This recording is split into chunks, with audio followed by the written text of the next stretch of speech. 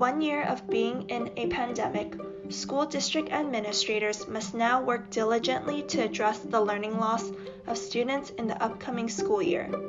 Just as every child deserves to be happy and get an opportunity to have a memorable family vacation in Disneyland, the allocation of district funds should be used to prepare each student with an excellent education, leading to a bright and happy future.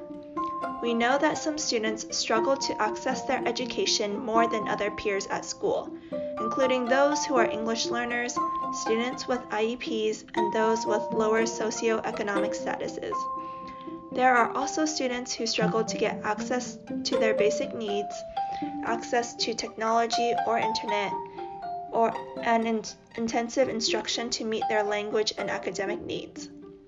Similarly, we understand that every family may have different circumstances in terms of whether they are able to travel to Disneyland. The overall cost, availability of vacation time, and transportation needs are just a few examples that illustrate different circumstances that families go through.